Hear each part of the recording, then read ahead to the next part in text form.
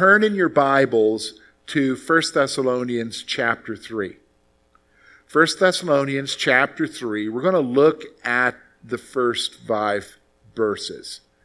And we're going to talk about, again, Paul basically conveying his heart to the Thessalonians in spite of all that they're going through. And there's something that we can learn from this.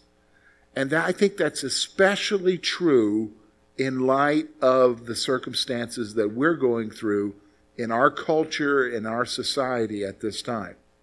Because there seems to be a lot of turmoil and a lot of chaos, and people don't really know how to react, and it's wearing on them, and especially if you add to that all the stuff that we normally go through.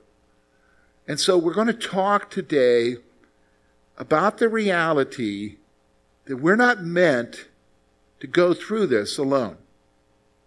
You and I are not meant to go through this in isolation. We sometimes think that the reality is that I'm the one that's by myself. No, you can't do it on your own. You weren't created that way.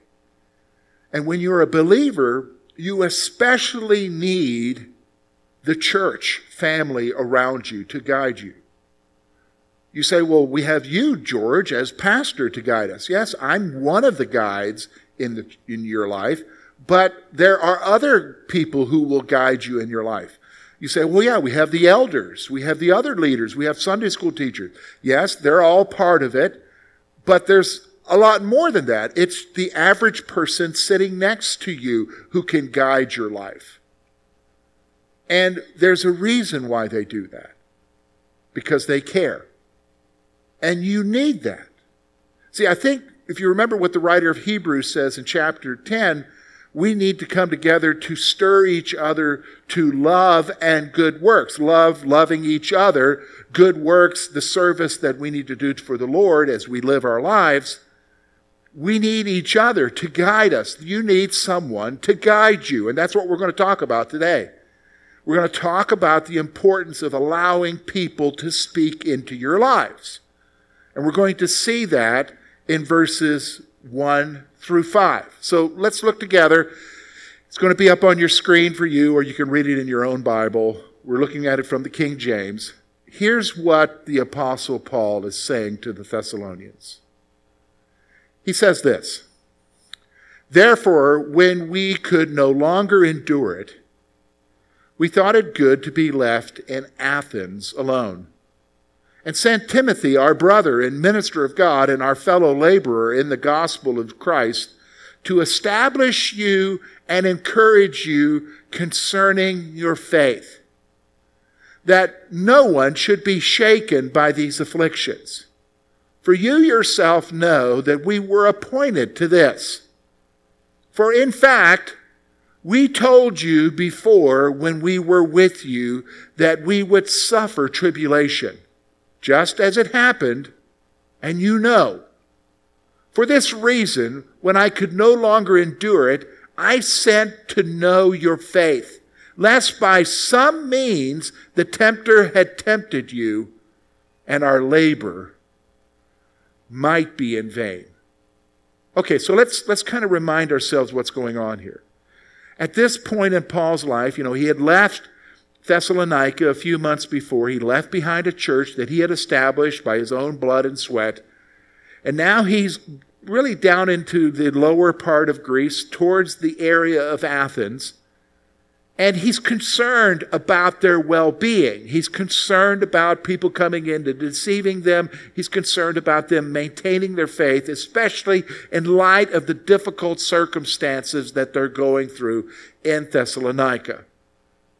And so this is why this letter was written. And we've already seen in chapter 2, he has wanted to come and see them. He's wanted to check on them, but Satan has hindered them because of the persecution and the suffering and the difficulty of the time. They weren't able to do that. So here he is now. He's decided, because he cares for them and he wants to make sure that they're guided, he's going to send Timothy, his spiritual son, to help them. And from this, we're going to see a couple of things, folks. We're going to see, first of all, the motivation that you and I need to have in being a guide to everyone else around us, and what spiritual guidance looks like. And that's what we're going to see here. Because the reality is, listen to me, the reality is you cannot do this alone. I can't do it alone. Look, I myself need to be spiritually fed, not just by what I read during the week or my personal devotional time, but by other ministers speaking to me either through podcasts or through videos or whatever, or through books. But also I have in my life a community of believers who speak to me weekly into my spiritual life and what needs to happen in my life. And you need that. And the key place for that to happen is within our church. So let's first talk about, we're going to look at verses 1 and 2. We're going to talk about the motivation. So let me read those two verses to you again. Okay? Here it is. Therefore, when we could no longer endure it, we thought it good to be left in Athens alone, and sent Timothy, our brother and minister of God, and our fellow laborer in the gospel of Christ. I'll stop there. Let me give you these two thoughts right here. Two thoughts for you and I. Here's the first one. They were concerned about the spiritual well-being of others. Now look, when you read verse 1 and 2, it's really easy to say, oh, well, I'm really concerned about other people and how they're doing spiritually. It's really easy to say that. But what's being conveyed in these verses is not just that, oh, I'm concerned about people growing in Jesus. No, they were personally hurting for the believers in Thessalonica. They wanted to be sure that they were doing okay. See, and I think that's the first thing that needs to happen, because a lot of times we're in our self-centered world. Even when we come to church, we're here for me, and we're here for myself, and we're here for I, and we're concerned about what am I going to get, and is this going to minister to me? And even as I'm watching this right now, is this going to minister to me? No, that's not the issue. The issue is you're a part of a group of believers known as the church, so that you can be there for other people. And have you taken the time to look around, like when we gather, when you think about the folks who are in the church, are you concerned for them? And I'm not just talking about, are you concerned with them because they're going through health issues, or you know that they're going through financial difficulties or whatever. Are you concerned that they're growing in their relationship with Jesus? And maybe you're seeing something in their life, because maybe how they're reacting to what's going on around them. You see some signs in their lives that kind of tell you that things aren't going well. And you're concerned for them. See, this is what was motivating them. They were concerned about the spiritual well-being of others. Here's the second thing I want you to see. They made an effort to help others. They made an effort to help others. So here's what happens. Paul says, you know what? We decided, instead of us moving on and doing our ministry, I'll just remain in Athens. And we see that in Acts. Acts chapter 17 will tell you what's going on here. And basically he decides, I'm going to stay put because I'm going to send back, because I can't go, I'm hindered from going, I'm going to send back Timothy and send him, and that's a journey. We're not just talking about hop in a car and drive for 2 hours. They've got to go through roads that are perilous, make their way back to Thessalonica to be sure that they can be there for the church to help them. He's going the extra mile here to be there to help people because he's concerned about their spiritual well-being. Think about it, folks. If our church was like that, if we were like that with each other, that we were concerned about how people are doing in their faith, in their walk with Jesus, and we would go the extra mile and make the effort to help them. That's what we see here. That's the motivation. That really, for me as a pastor, that's pretty convicting. Because why do I do what I do? Is it for what goals I want to achieve or what level of ministry I want to see have happening here at Curwensville Christian Church? Or is it because I care for the people and the families of our church and I'm concerned for them and I would do what I need to do for them? See, this is the motivation that we need to see. And that should be true of all of us. When we come here, it's not because of what I can get. It's because I'm a part of a family, a spiritual family, and I want to make sure that everybody's doing okay. Because it's so easy to be distracted. I know that, you know that. We say, okay, George, well, what kind of spiritual guidance do we give? Well, I think this is what's so wonderful about verses 2 through 5. Because they tell us, they're going to give us 6 things here. 6 things that are going to tell us how to give spiritual guidance to each other. Because here's the thing. I'm going to tell you right now. We're all in need of guidance, and we receive guidance from each other. That includes me. I receive guidance from the men in this church. There are key men in this church who I consider my friends. They give me guidance. They hold my feet to the fire sometimes when I need it. And you have people in this church, hopefully as you're interacting with them, they're giving you guidance. And we're going to see from the Word of God here what needs to take place in this guidance with each other. So let's start with verse 2, the second half there. Notice with me what Paul says Timothy's going to do. All right, here's what Timothy's going to do. He says, I sent Timothy, then go a little bit further in the verse, to establish you and encourage you concerning your faith.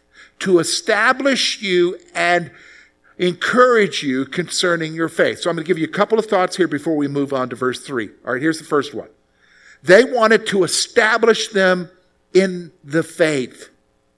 They wanted to establish them in the faith. Now, I think everybody understands. When you first start out in faith in Jesus Christ, you start out in response to the gospel. You start out with the realization that I can't do anything for salvation. I can't do anything about the garbage in my life. I can't do anything about my sin. I can't do anything about my guilt. Jesus has done it all for me. He offers salvation to me because he died on the cross. All I need to do is respond by faith. And you responded by faith. And you were saved. But that's just the beginning. That's just the beginning of the journey. That's just the beginning of the relationship. What needs to happen now with every person is what we call discipleship, where somebody comes alongside of you and takes you from that point and helps you in your journey one step after the other, especially as you face the things of life. Because there are many things that are going to be out there that are going to try to shake your faith. And so they want to establish you in the basics of your relationship, in the basics of the faith of Christ. And that's why Timothy was sent there, to establish them. But notice he said, not just to establish him, but to do something else. And so that's what my second point is here. They also wanted to continue to encourage them in their faith. This is a separate thing from the establishment issue. What do you mean, George? Well, you can know what it is about your Christian life and know what it is about the faith, but as you live your life, you need someone there alongside of you, encouraging you because of, let's go ahead and just be realistic. Here's the number one thing. You're going to sin. You're going to stumble. You're going to fall. And when you face that, a lot of times you just want to give up. You need someone alongside of you to encourage you to, like, Come on, pick yourself up. Jesus forgives. Move on in your relationship. That's one aspect. Here's another one. As you're going through your life and as you're living your life for Jesus, you need someone to come alongside of you, because there are times when you're going to face stuff where you're going to want to throw in the towel. And we've seen people do that through the years, haven't we? Walk away from the faith because they had a wrong concept of Christ, and nobody was there to encourage them. See, this is what Paul's doing. He's sending Timothy back to them, not just to establish them, make sure about their faith in Christ, but also to encourage them, especially in light of the persecution that they were facing, especially in light of the difficult times that they're going through. That's what we need to be here for each other. That's what we need to be here for each other. Now, look with me, verse 3. We'll see our third point. That no one should be shaken by these afflictions, for you yourself know that we are appointed to this. All right, so here's the third thing. This is why you need spiritual guidance, okay? This is why we need to be a guide to others. They wanted to make sure that they withstood the sufferings. They wanted to make sure that they withstood the sufferings. Now, and that's because they understand that suffering is a part of our lives. Now, here's the scoop. That takes a concerted effort on my part and on your part, because in our culture, in our society, when we see somebody going through it, our tendency is not to get involved. We don't want to get involved. Oh, we hurt for them, but we're not going to get involved. Now, Paul is in a different place because he cares for them and he wants what's best for them and he wants to guide them spiritually. He wants to make sure that as they go through it, they're going to stand. He's going to be with them. He's going to invest in them. He invests here by sending Timothy. Timothy's going to invest in them to make sure that they withstand the suffering that they're called to, that you and I are called to. And that's why we need each other. That's why you need church. That's why you need to interact with each other and be concerned for each other. And when you see somebody going through it, whatever it may even be something that they have created for themselves, because I've heard that. Well, I would help them, but they did that to themselves. They got to learn the lesson. Yeah, and how many lessons do you and I need to learn? And consequences are a bear. But we got to help them and encourage them and guide them for their spiritual lives. That's what's going on here in verse 3. Now notice, though, he also points out something that we need to do in our spiritual guidance, and that's verse 4. Here's what he says. For in fact, we told you before when we were with you that we would suffer tribulation, just as it happened, and you know. Now here's the fourth point I want you to see, okay? Here's the fourth point. They were realistic with others about the suffering. This is a key component of giving spiritual guidance. You and I need to be realistic with others that life is hard and that following Jesus brings its own set of problems on top of what the world gives you. And you need to be realistic. And that's what Paul's saying here that they were with the Thessalonians. They were realistic with them about what was happening and about what's going to happen. They were realistic.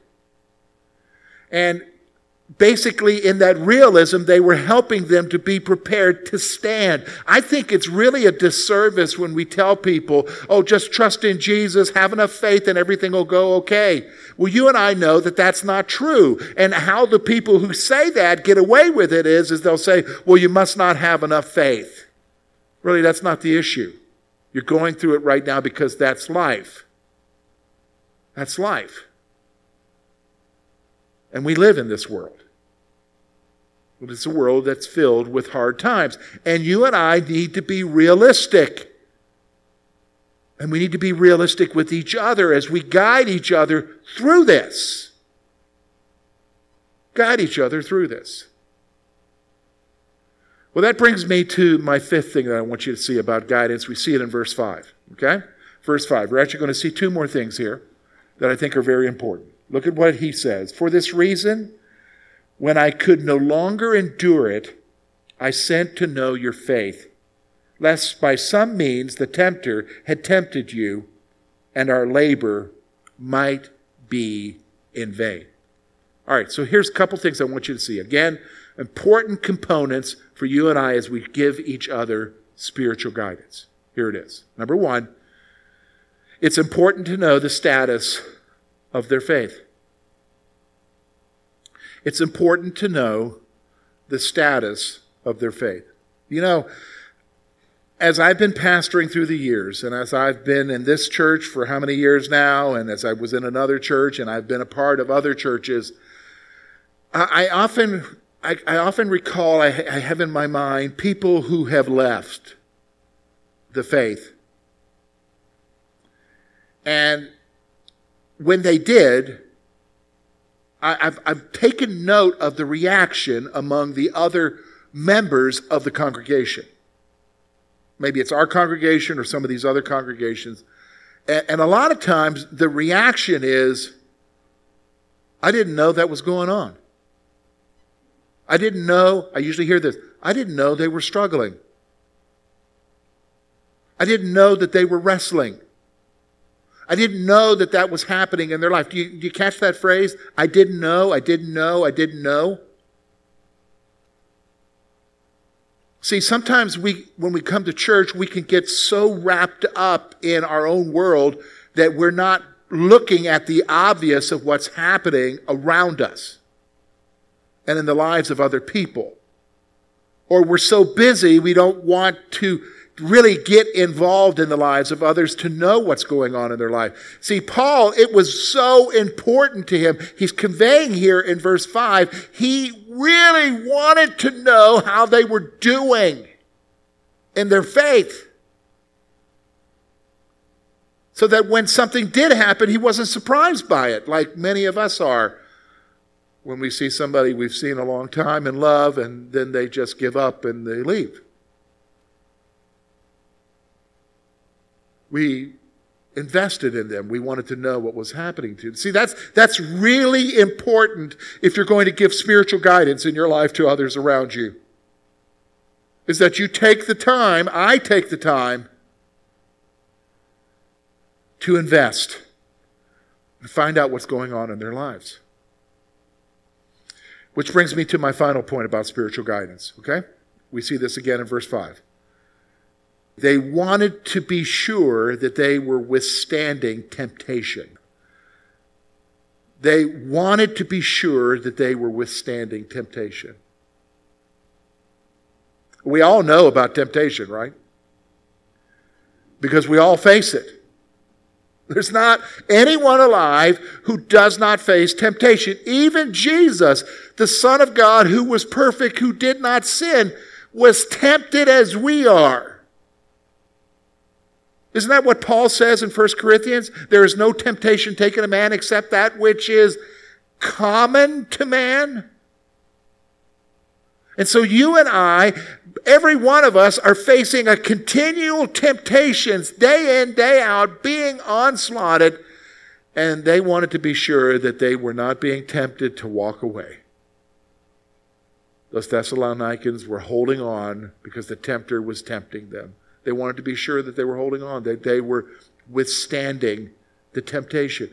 Are you concerned for others around you, whoever they are, in the church family, in your world that you're in, the believers that are in the world that you are interacting in on a daily basis? Are you concerned that they're withstanding the temptation?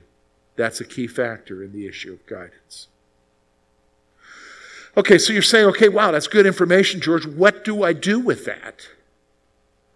What is the importance of that for me? What is the importance of that for our church as we interact? Not just for you as pastor, or for the elders, or for the trustees, or for Sunday school teachers, or women's leaders in our church. What's the importance of that? Well, I'm going to give you a couple things to think about, okay? A couple things to bring this home for you and I, okay?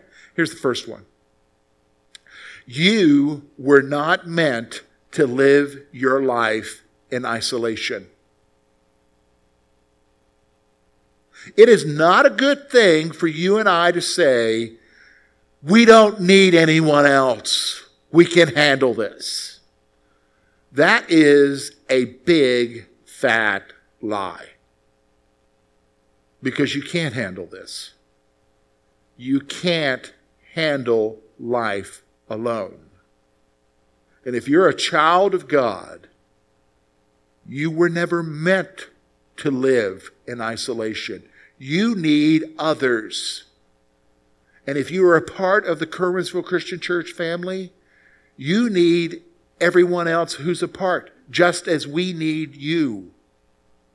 You were not meant to live in isolation. So I want you to think about that and own that fact and begin to think outside of your bubble. And begin to be concerned for others around you. So for instance, before we again decided to stop meeting in regards to the guidance that's out there, we met for 3 weeks. And even as we met for 3 weeks, we weren't complete because there was still a segment of our congregation that wasn't coming out because of health reasons and their vulnerability. And so there are some folks that we have not seen. If you've been coming to the service, we've not seen since March. Are you concerned for them? Are you wondering how they're doing? How's their faith? Are they hanging in there? See, that's what it means to live outside of yourself. So, number one, you weren't meant to live your life in isolation. Here's the second thing. Spiritual wholeness comes in guiding others in the walk with Jesus. See, here's a component that I haven't mentioned yet, but I need to as we end. You weren't meant to live it alone, but I'm going to tell you right now, for your own spiritual well-being,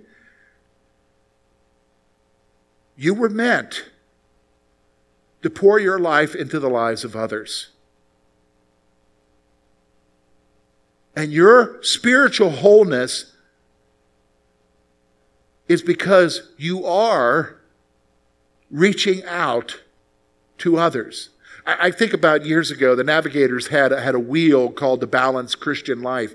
And one component of that life was the whole issue of evangelism. See, spiritual wholeness doesn't come unless I share my faith with others who need Jesus. That's one aspect. But there's also that aspect of the balanced Christian life where I share in the needs of being there and discipling others to guide them in their journey. And you might be saying, well, George, I'm not really mature in my faith. How can I guide anybody? I'm going to tell you right now, everybody is at a different level from somebody else, and I learn from everyone in our church, and everyone can learn even from you. But you've got to make that decision to be a guide. Spiritual wholeness comes in guiding others in the walk with Jesus. Okay, so here's what needs to happen. At some point in the future, we don't know when that is, we'll return to a normal church life. It will be different, but we'll be able to interact with each other. And even now, you know who they are. You know who the people, some of you are in contact with each other. You need to be proactive now and being concerned with others. How are they doing? How are they handling this? How are they handling the isolation? How's their walk with Jesus? It's incumbent on all of us to do that. And if we do, our church will be all the more stronger. Isn't that what's important? That we strengthen each other in the faith. Let me pray for you.